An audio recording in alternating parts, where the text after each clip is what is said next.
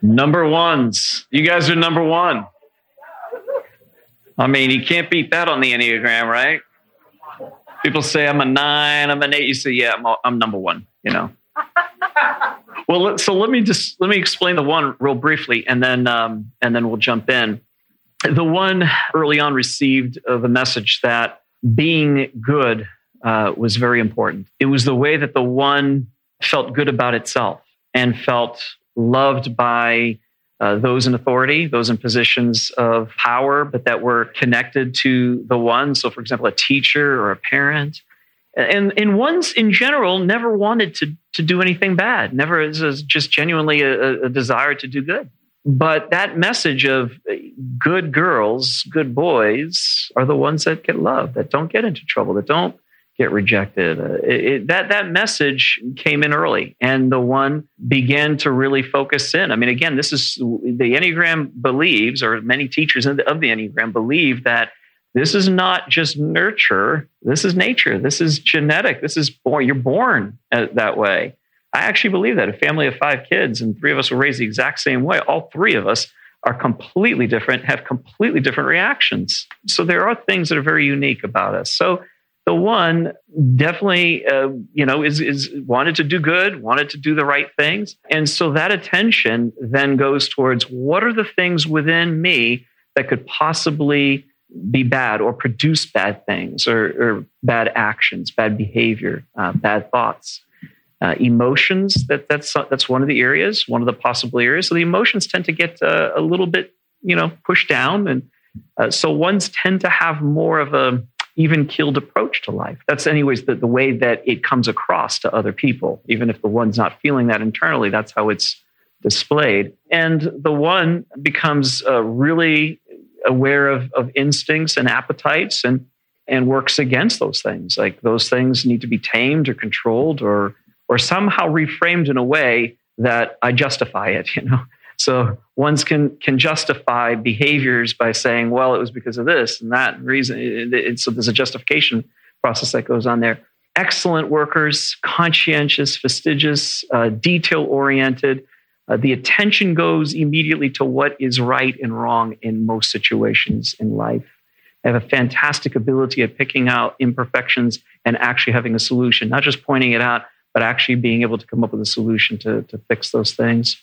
They're driven oftentimes by an inner critic, a strong inner critic. All of us have a critic internally, but the one has it probably stronger than the other types, where it's always chirping, it's always talking, always showing them how they can improve. They're self-improvers. Ones are called reformers because when they cut loose and they're healthy, they can really bring about amazing changes globally. I mean, some of the reformers of the world have been ones, but that inner critic drives that one to do better, and it's never good enough.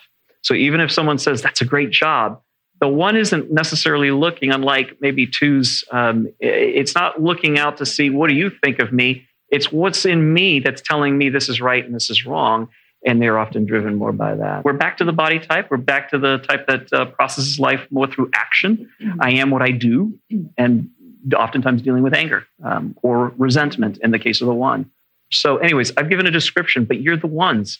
So you know your type, and I'd love to hear from you if that resonates with you and how that displays itself in your life. I think anger and resentment are big emotions. And if I watch somebody else or I think they should have gotten it right, then I feel angry. Why didn't they get it right? So this is the ridiculous part about it.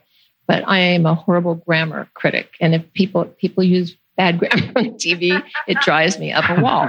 And I want to shout at the TV and say, you can't say I should have went. It's I should have gone. What is wrong with you? And so this inner critic is all the time thinking it is not That's okay awesome. In the world if you use bad grammar.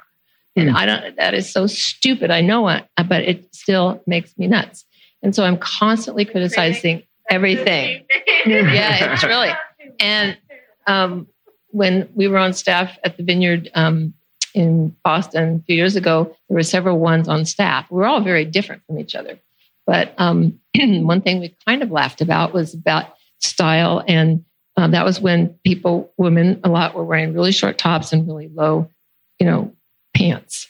And so we would this one other woman and I was particularly, we talked about, I really don't like it if somebody wears this and they really have a lot of flesh and stomach hanging out because they think we don't want to see that. So that's not okay. So we're judging that.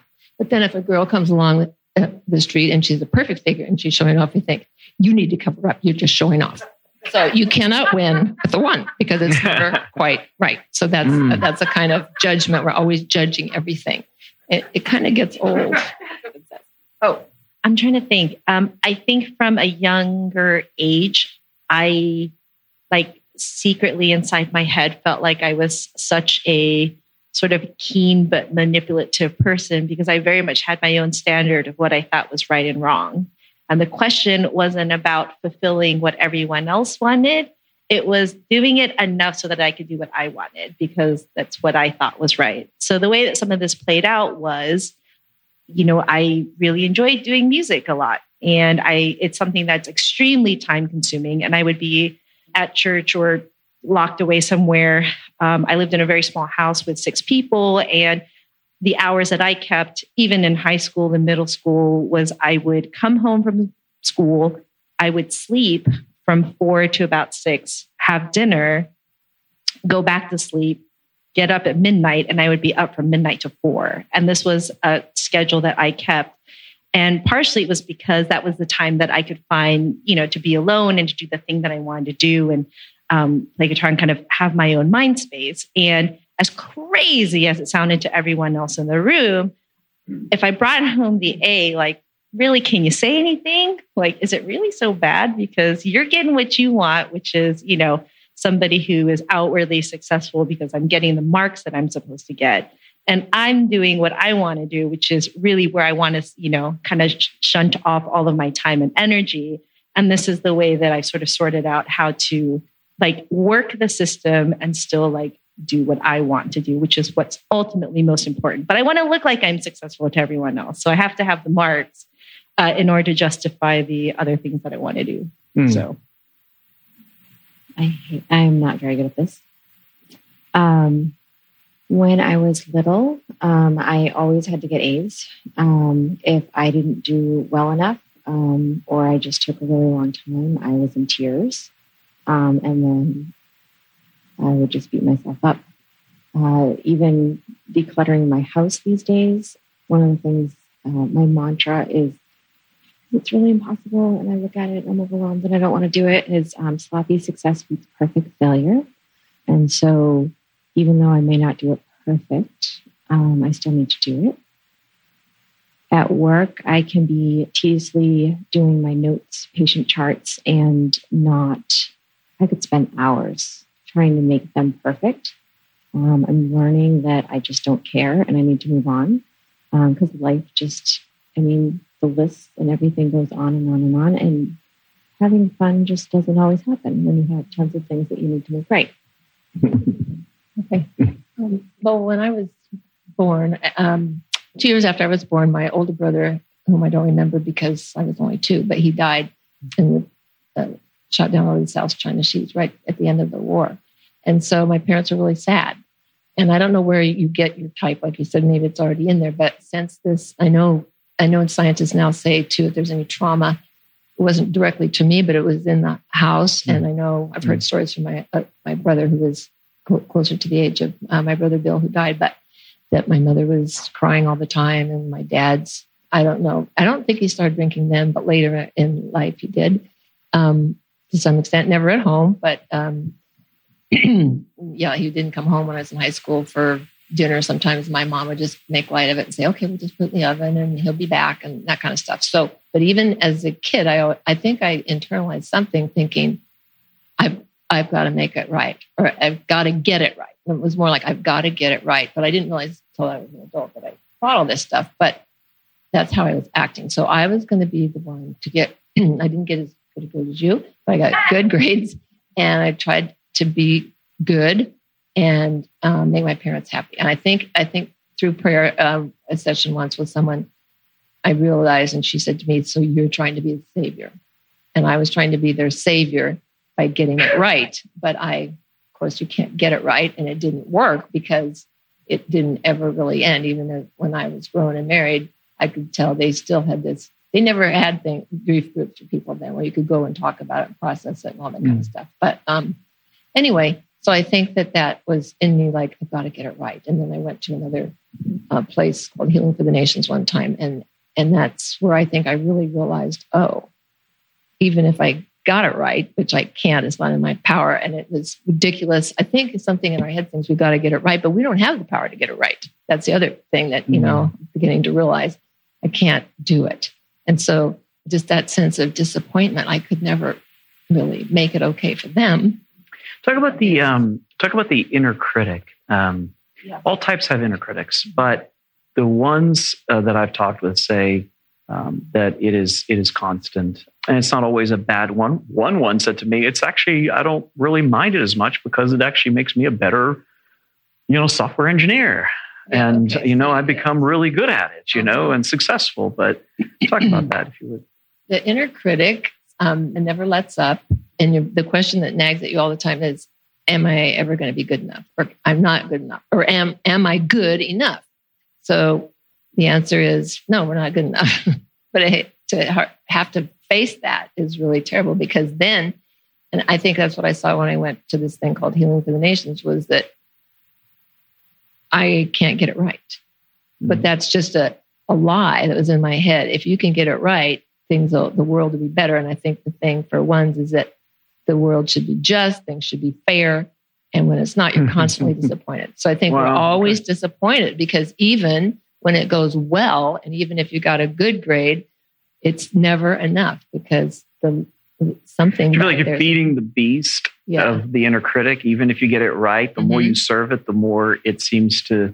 Okay, so was it Tuesday night? We had we have a group that we co-lead with another woman. It's called the Compassionate Friends, and it's for parents who've lost kids, or if you've lost a sibling or a grandchild. So I led the meeting the other night. I had some great ideas. I must say, got that right.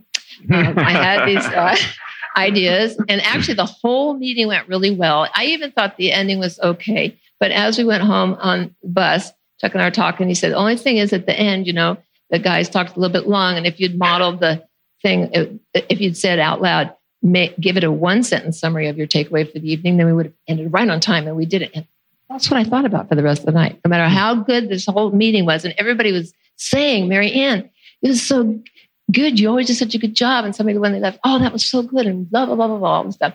So, but then I thought, but I didn't get it right. Wow. It wasn't enough. Yeah. It's never enough.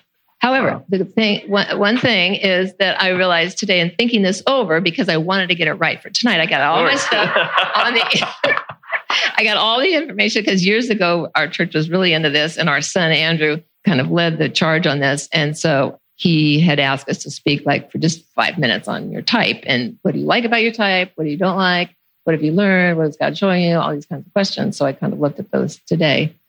Then it was something, what have you learned about God? And I thought, oh, God does not hold me to that, because I'm not perfect. I'll never be perfect, and none of us are perfect. So he doesn't hold us to the standard that we hold it to ourselves. And that is really, I don't always operate that. I go back to my thing, but just knowing that is wonderful. He's the Savior. He saves us from all these inner voices. And, when we choose to think about it or let go or let him do it, I don't know. That's just what I think. I've known this in my head. Having that kind of get into every part of my daily life is a process. I actually feel like you have to talk yourself off of ledges a lot, and talk about who created you, and did you really create messed up stuff, and did you really try well? And I can actually see a lot of that in my daughter. And so working through that with her and saying, you know what, I think that's okay. You don't have to be perfect. She wants to be. And I know she could be, or she could do better. Or were you really thinking? What did you do? And I critique it all. And I'm like, oh, that's all right. Fine. Did you try your best? Good. But so maybe speak to this too, but you're not trying. This is one of the things that sometimes is a misconception with people who interact with ones, is the belief that you're being critical, you're being judgmental. when what I've heard from other ones, maybe you can speak to this, is that you actually see it as I'm giving you a gift. I'm actually helping you. And if you do this, it will actually be better.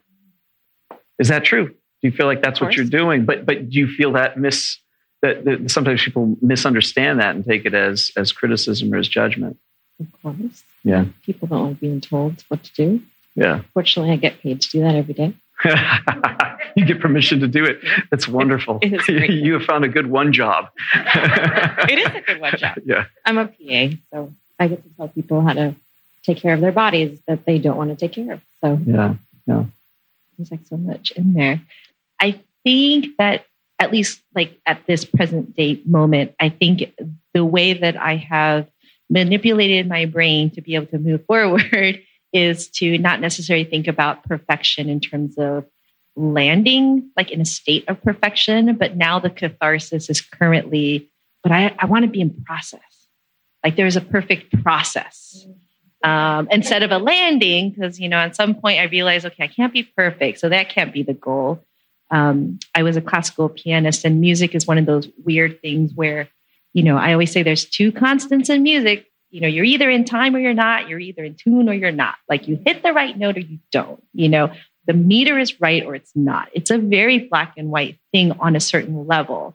And somehow you're also trying to express something beyond the notes that are on the page that are preset for you. And so it's this weird relationship with music. But I always remember placing second. And at some point I was like, forget this, I'm never going to be perfect.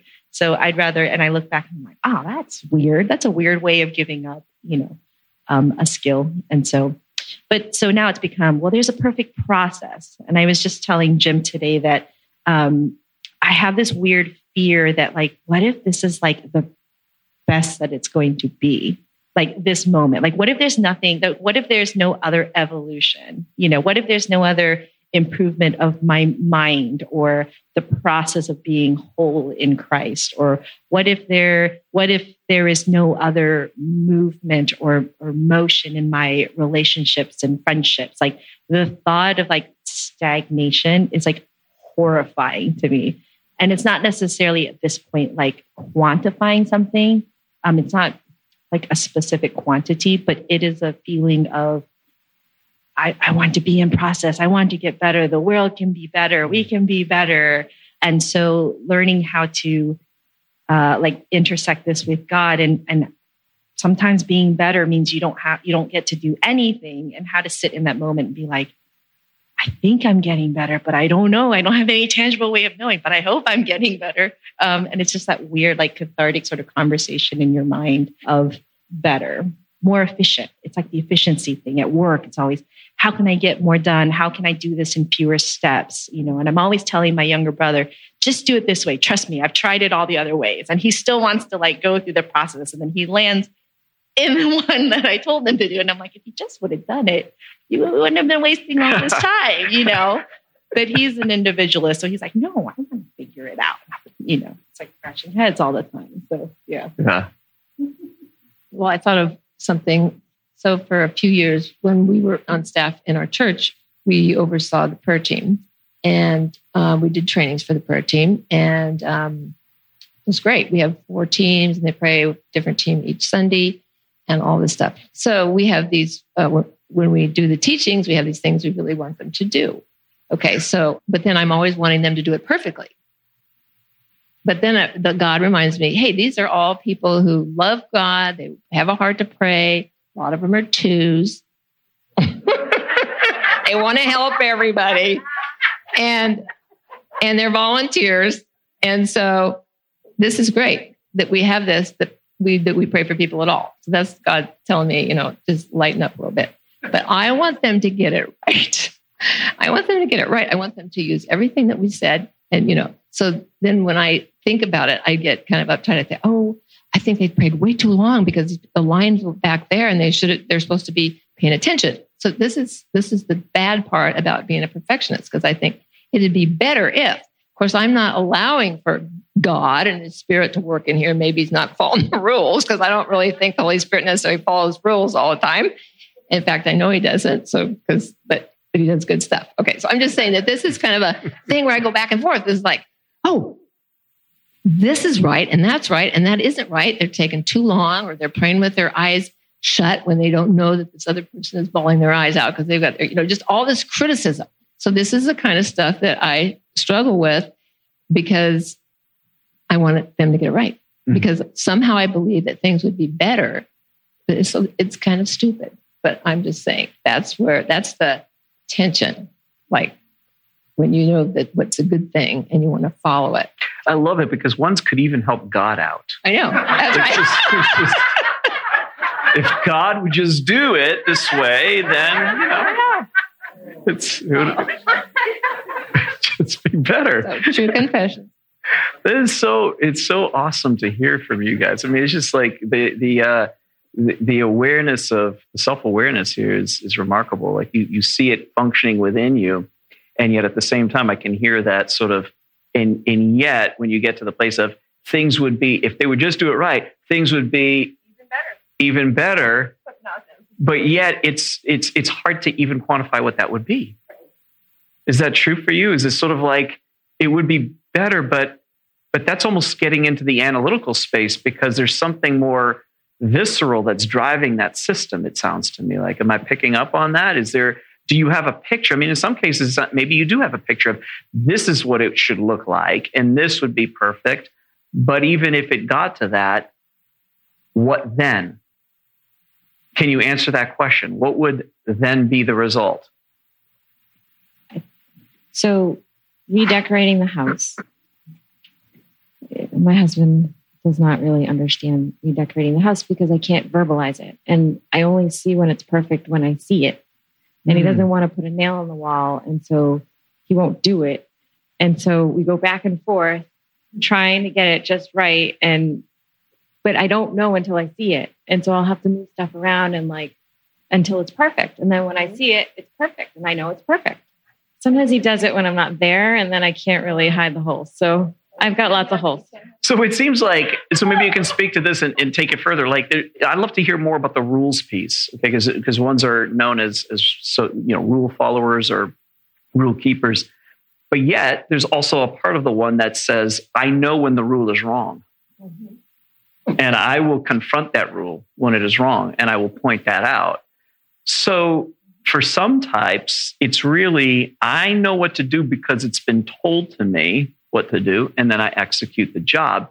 The ones seem, and so what I'm hearing from you is there's also a very strong internal awareness of what right and wrong is that comes from within, as well as perhaps from outside of you.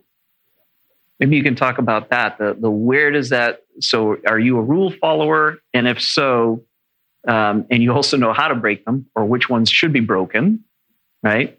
You're not afraid of that. You'll point that out. So is it an internal thing for you? Is that morality and internal morality?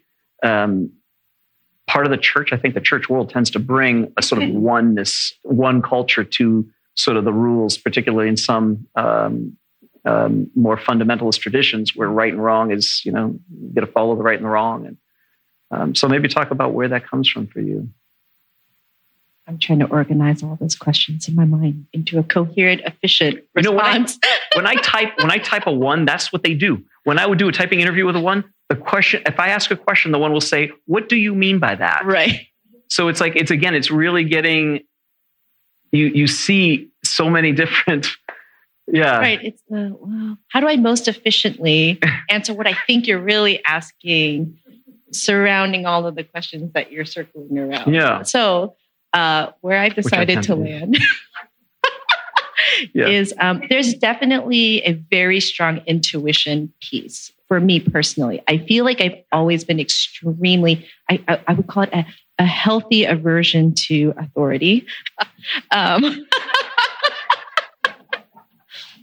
Very inquisitive mind. So you can imagine being Asian, being female in a very authoritarian, especially church environment, where it's very hierarchical. Having a healthy, inquisitive mind and asking questions that people don't want to answer, especially when you're talking about God and religion, it's not a fun place to be. But there's just something that's always nagging about either a stream of logic or a presentation of something, information about people. It's just something like I feel like I'm constantly reading things that I don't understand that I'm reading. I think it's part of the efficiency thing. I think it's part of, for me personally, like a drive to want to, it's the, what do you mean? Like, how do I communicate? Like, how do I like get what's in my mind and make it as, like as precise as possible to bring about, understanding, because understanding equals better evolution, things like that. And so definitely like there's just a strange, like, intuitive feeling of, oh, there's something missing. This doesn't quite make sense. And I can't put words to it, but I know that there's something missing. And for me, like when I talk about being so obsessed with process, as I mentor a lot of young adults, I don't know. It's just one of those things where there's this intuitive sense of, that's it. Like it's a spark. It's something that I see like when information is like connecting or when something's being unlocked. So it's not that I have a predisposed end game for this specific person, but it's more of a state of wanting to see a self-awareness or a connection that works for them. And so for me, it's the efficiency of how do I get them to connect with themselves, to connect with their situation so that they can be better, right? So that's how that sort of dialogues from. But there's a lot of I don't know. I just know, and I don't know why I know, or I question and I don't know why. But it just doesn't. I can't accept it. It's intuitive. I just can't do it. Yeah. Yeah. I can't just take your word because you have letters behind your name and I'm supposed to. Like it just doesn't work that way for me. Okay. Yeah. Wow. Good. So things have always been black and white until Joel and my husband. And now there's a lot more grays, which is very unsettling. But welcome to the gray world. It's fun. I don't like gray. I really don't. But in general, I've always tried to figure out the rules so that I can get around them. And I don't know if that's part of one or that's just part of me trying to go around authority. I don't know. So my school said I couldn't have a tattoo that was visible, so I put one where people can't see it. Okay. I just have always figured out ways around. Whenever I am introduced to a new group or a new thing, I'm always observing, looking, asking questions, trying to figure out, okay, where are the rules? What are the rules? And how do I manage them? And I guess to some degree to figure out what's right and wrong. The other thing that I wanted to comment about was with my children, with disciplining, oftentimes they know what's right and wrong. And I'll put them in time out and then we'll kind of talk about it afterwards. And I may see right and wrong and I may discipline them for the right and wrong, but the motive behind it, oftentimes I'm like, well, why didn't you just tell me that's what you were really doing? And so I am very strict I jump right into that was wrong. You don't do that to your brother. You don't do that to your sister. And so I'm very quick to discipline, but then oftentimes I misconstrue it, but it seems black and white initially. I'm thinking about a group we were part of many years ago when we first got married, and we were in Campus Crusade for Christ International, but then we joined this Jesus, it's back in the 60s. At early 70s. We got married in the late 60s, 70s. Okay, 70s. So it started out great. So I think I question authority because a lot of things that we were part of started out great and pure, and then they morphed into something else. And I think it's a very complex thing, but I think I have become I'm already judgmental to start with.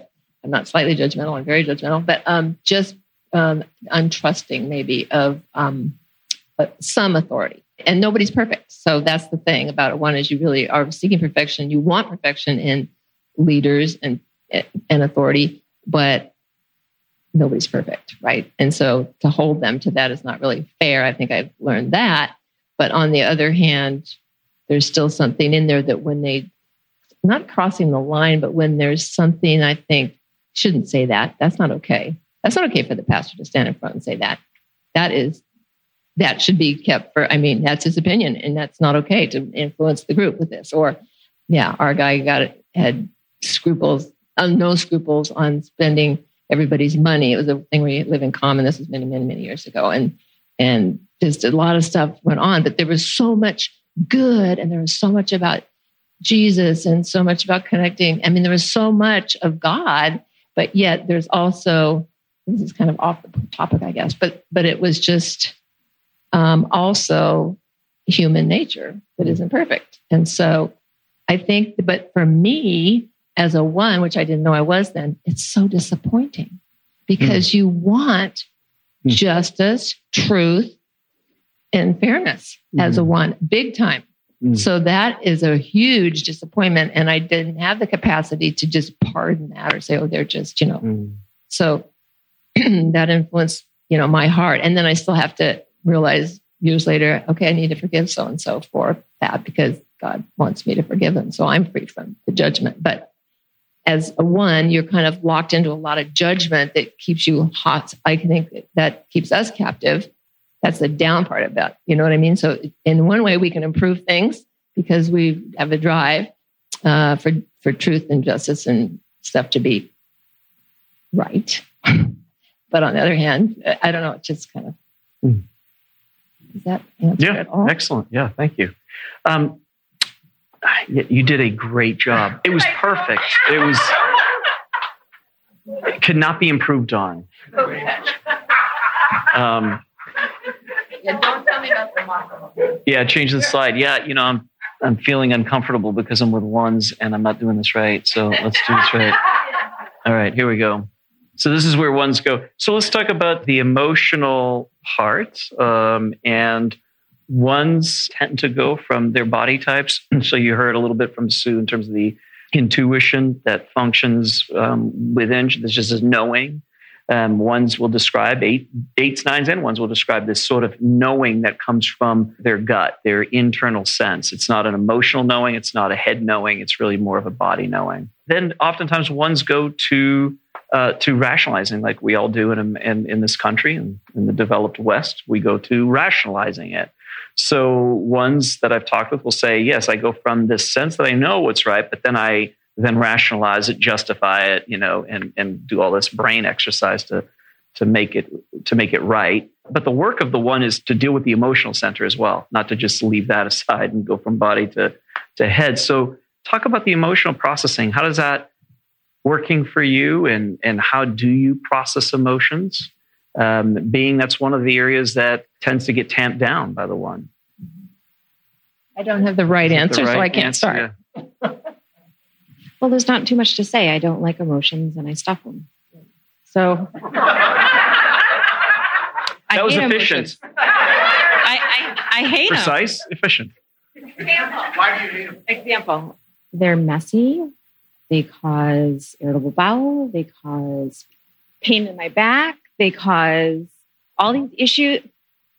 That's funny. I never knew why my belly hurt every time I was about to go out on a date or something. And I'm like, what the heck is wrong with me? I'm excited. Like, why is my belly hurt? Like, it was crazy.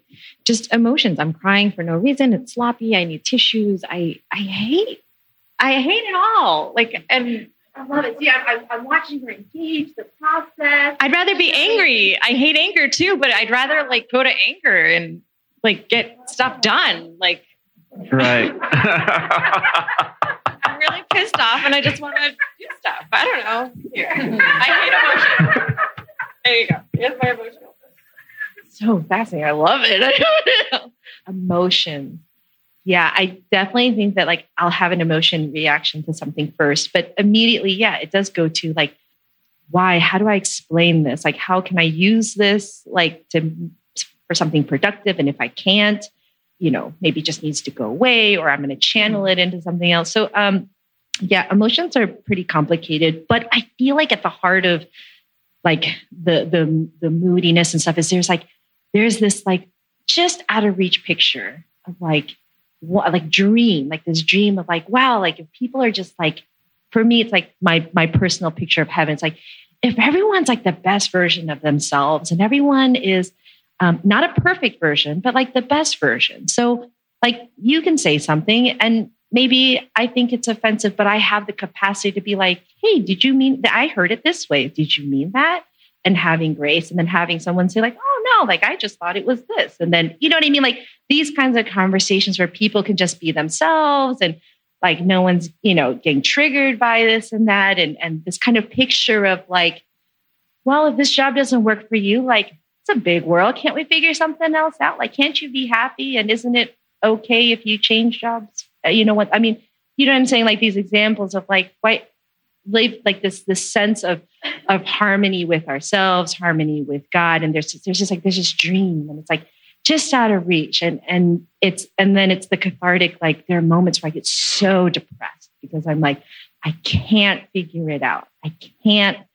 God, help me figure this out, and there's this sense of not wanting to be seen as judgmental, as critical, as, a negative person. But at the heart of it is this dreamer. There's this hope and there's this desire of, because better is not just better for me, but there's a bigger sense of there is something better. Like there is a better out there, for everyone, whether it's being just more healthy and more whole, whatever it is. But it's that picture of if you're better, I can be better, because I'm not an individual person. We're a whole system. And if the whole system gets better, like it's a good thing for everyone. And so there is an idealism. There's a strange hopefulness. There's the dreamer aspect of it and the constant like struggle of like, how do I parse this down? How do I figure out like how to do something tangible with it? And then sometimes the complete depression of, I don't know, like how to do this, but I know something exists. It's that nagging thing. Like I know something's there. And whether it's frustration, anger, because if you just worked a little bit harder, gosh darn it, like if you just worked, if you just did this, like it would help. Like you're keeping yourself, it's a victim mentality. Stop doing that, that type of like anger things or resentment that definitely comes about. But there's definitely like, sometimes it feels internally very much like a roller coaster ride of highs and lows. But on the exterior, it's like, it's the logic, it's the ration, that keeps everything looking like it's together on a certain level. I think expressing emotion we all feel loads of emotions all the time, but I don't know that when we name them and it helps us experience them better. I think in the last few years when we were doing a class I think we called it several things. First, it was premarital class for people who were dating engaged. Then we made it healthy relationship for couples. But anyway, at some point in one of the books, they had all these feeling words, negative ones and positive ones.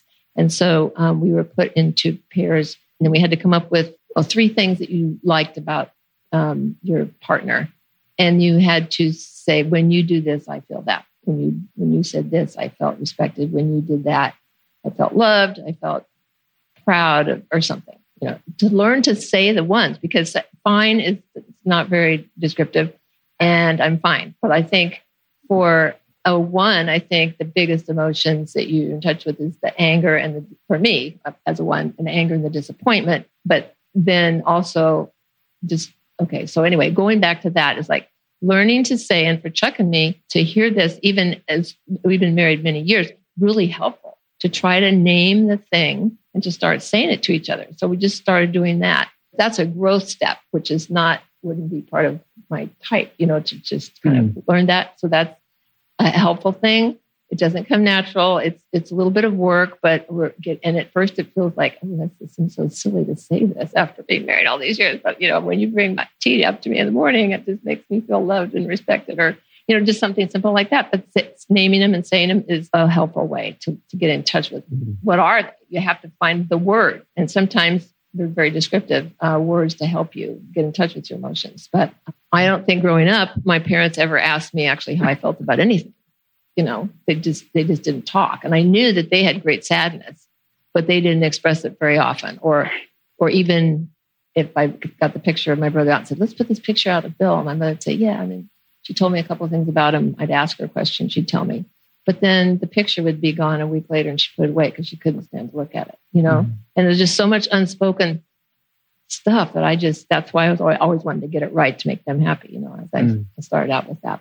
Well, it's great. And what you said, and I think it's very helpful for all of you guys to hear this as you run into 1s, is that the 1s do feel emotion.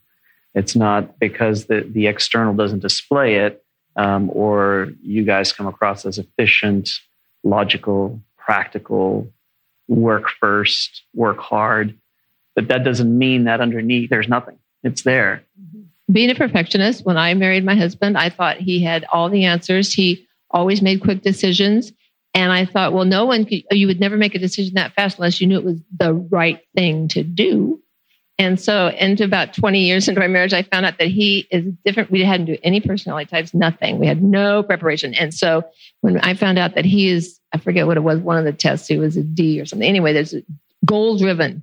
You just make a decision quick because you want to make, don't care if it's right or wrong. You're making it because you got a goal and you're just going to make the decision. I thought, oh no. All these years, I thought Chuck was doing it because he knew it was the right thing. He just wanted to get on with the next. What a letdown, huh? I know. Okay. Anyway, I got off. What was? Oh yeah. Okay. So today, because I wanted to get it right for tonight, I read over all my notes on the Enneagram, no, this is true. It said that we make really good teachers and leaders, and I taught school for 20 years. And I thought, you know what? I did a darn good job teaching. I actually like the kids, so I do have ability to connect and love people, but I'm just not motivated to go out and just help everybody. I definitely am not a 2 because I think I have no compassion. But when I meet you and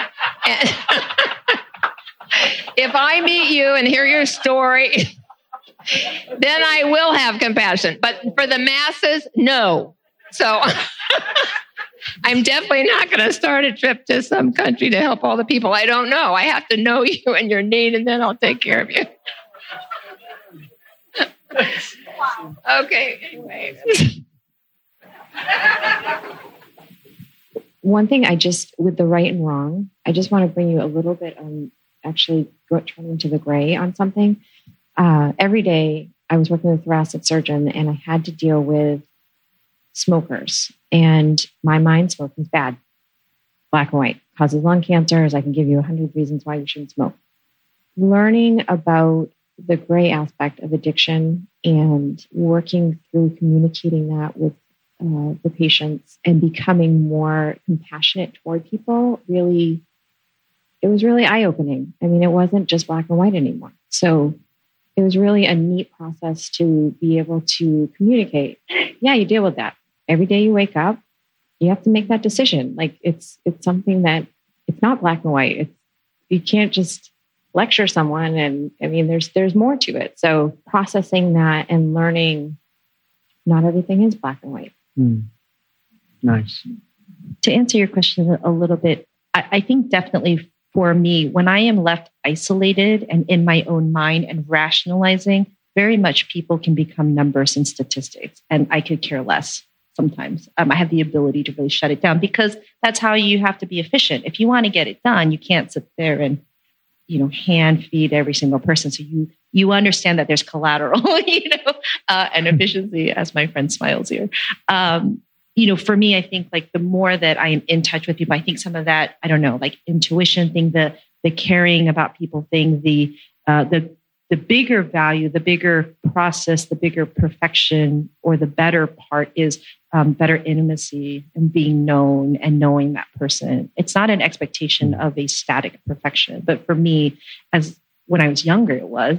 Because, 18, I knew everything. I could tell you everything. This was the thing, But like the more you're in touch with people, I think, putting a face and that intuition part and the feels and stuff and the emotions, it really helps to keep the perfectionism from being just a static number or a statistic or an end goal. The God piece has been so huge in all of it, because I think that really informs, it's kind of like at the heart of what I want to do and be. There's this motivation of the changing the world bit. It's I'm going to work so hard. Like whatever I ask of you, trust me, I've probably done 3 times the work. When you ask me a question, I've probably thought and obsessed about that question 10 times over. I've had this dream probably for 10 years, even before I knew how to describe what it was. I mean, it's the, like, you can't even express like the heart, the emotion, the thing behind all of the work, all of the structure, the efficiency, the desire, the drive to move forward, whatever that forward is. But for me, I think God has really inform what that looks like, so that it's not so much about the statistic or about the specific end goal, but it's really about, something else, like a wholeness piece. So, like that moment when you connect with somebody and they get the thing or something happens, it's like, that is the moment that I'm living for. Like I am living for that moment right here, right now. And it is an experiential thing. And then the lows are so incredibly low and so incredibly depressive that, it's, Wow. So for me, it's very much a double-edged sword, because I can't picture myself any other way. I just can't, like that. This is just the way it is. And I just accept it. It's not efficient to question why I am this way. It is. And the question is, what do I do with it? Or how can, So that's how I process that. Excellent. That's how I fix it. That's it. Okay. Hey, give these guys a big hand. This is just awesome that they did this. And what a great job to understand the one more. I learned stuff tonight, and I appreciate you guys opening up and sharing as much as you did tonight. And what a great night it is. And I think it allows us to see and hear, and then to love, extend more compassion. That's what we're trying to do here. This isn't the process of healing or transformation. That's a different thing that we'll do later on. This is self-awareness. And it builds the capacity for us to have compassion for one another, to understand, first of all, that the world is very different and much different than you even imagined it could be. And people are that. There's such a variety of folks out there. And so hopefully that's what it does for you is it creates more compassion, understanding. Maybe there's a one in your life. Now you're going, because I know what happens, right? You're in these kind of sessions and you start thinking, that explains my boss. I think my boss might be a one. And you start to be able to do that. And it also helps you to perhaps relate better with them, extend grace to them. So thank you so much, and have a fantastic night. Thank you so much for listening. You can find out more about us at www.theartofgrowth.org. That's the place to learn more about our comprehensive training and coaching programs for organizations around team health. And you can also reach out to us there about individual coaching as well. And there are many tools on the Art of Growth website to help you on your journey. We'd also encourage you to check out the main Art of Growth podcast. Grace and growth, my friends.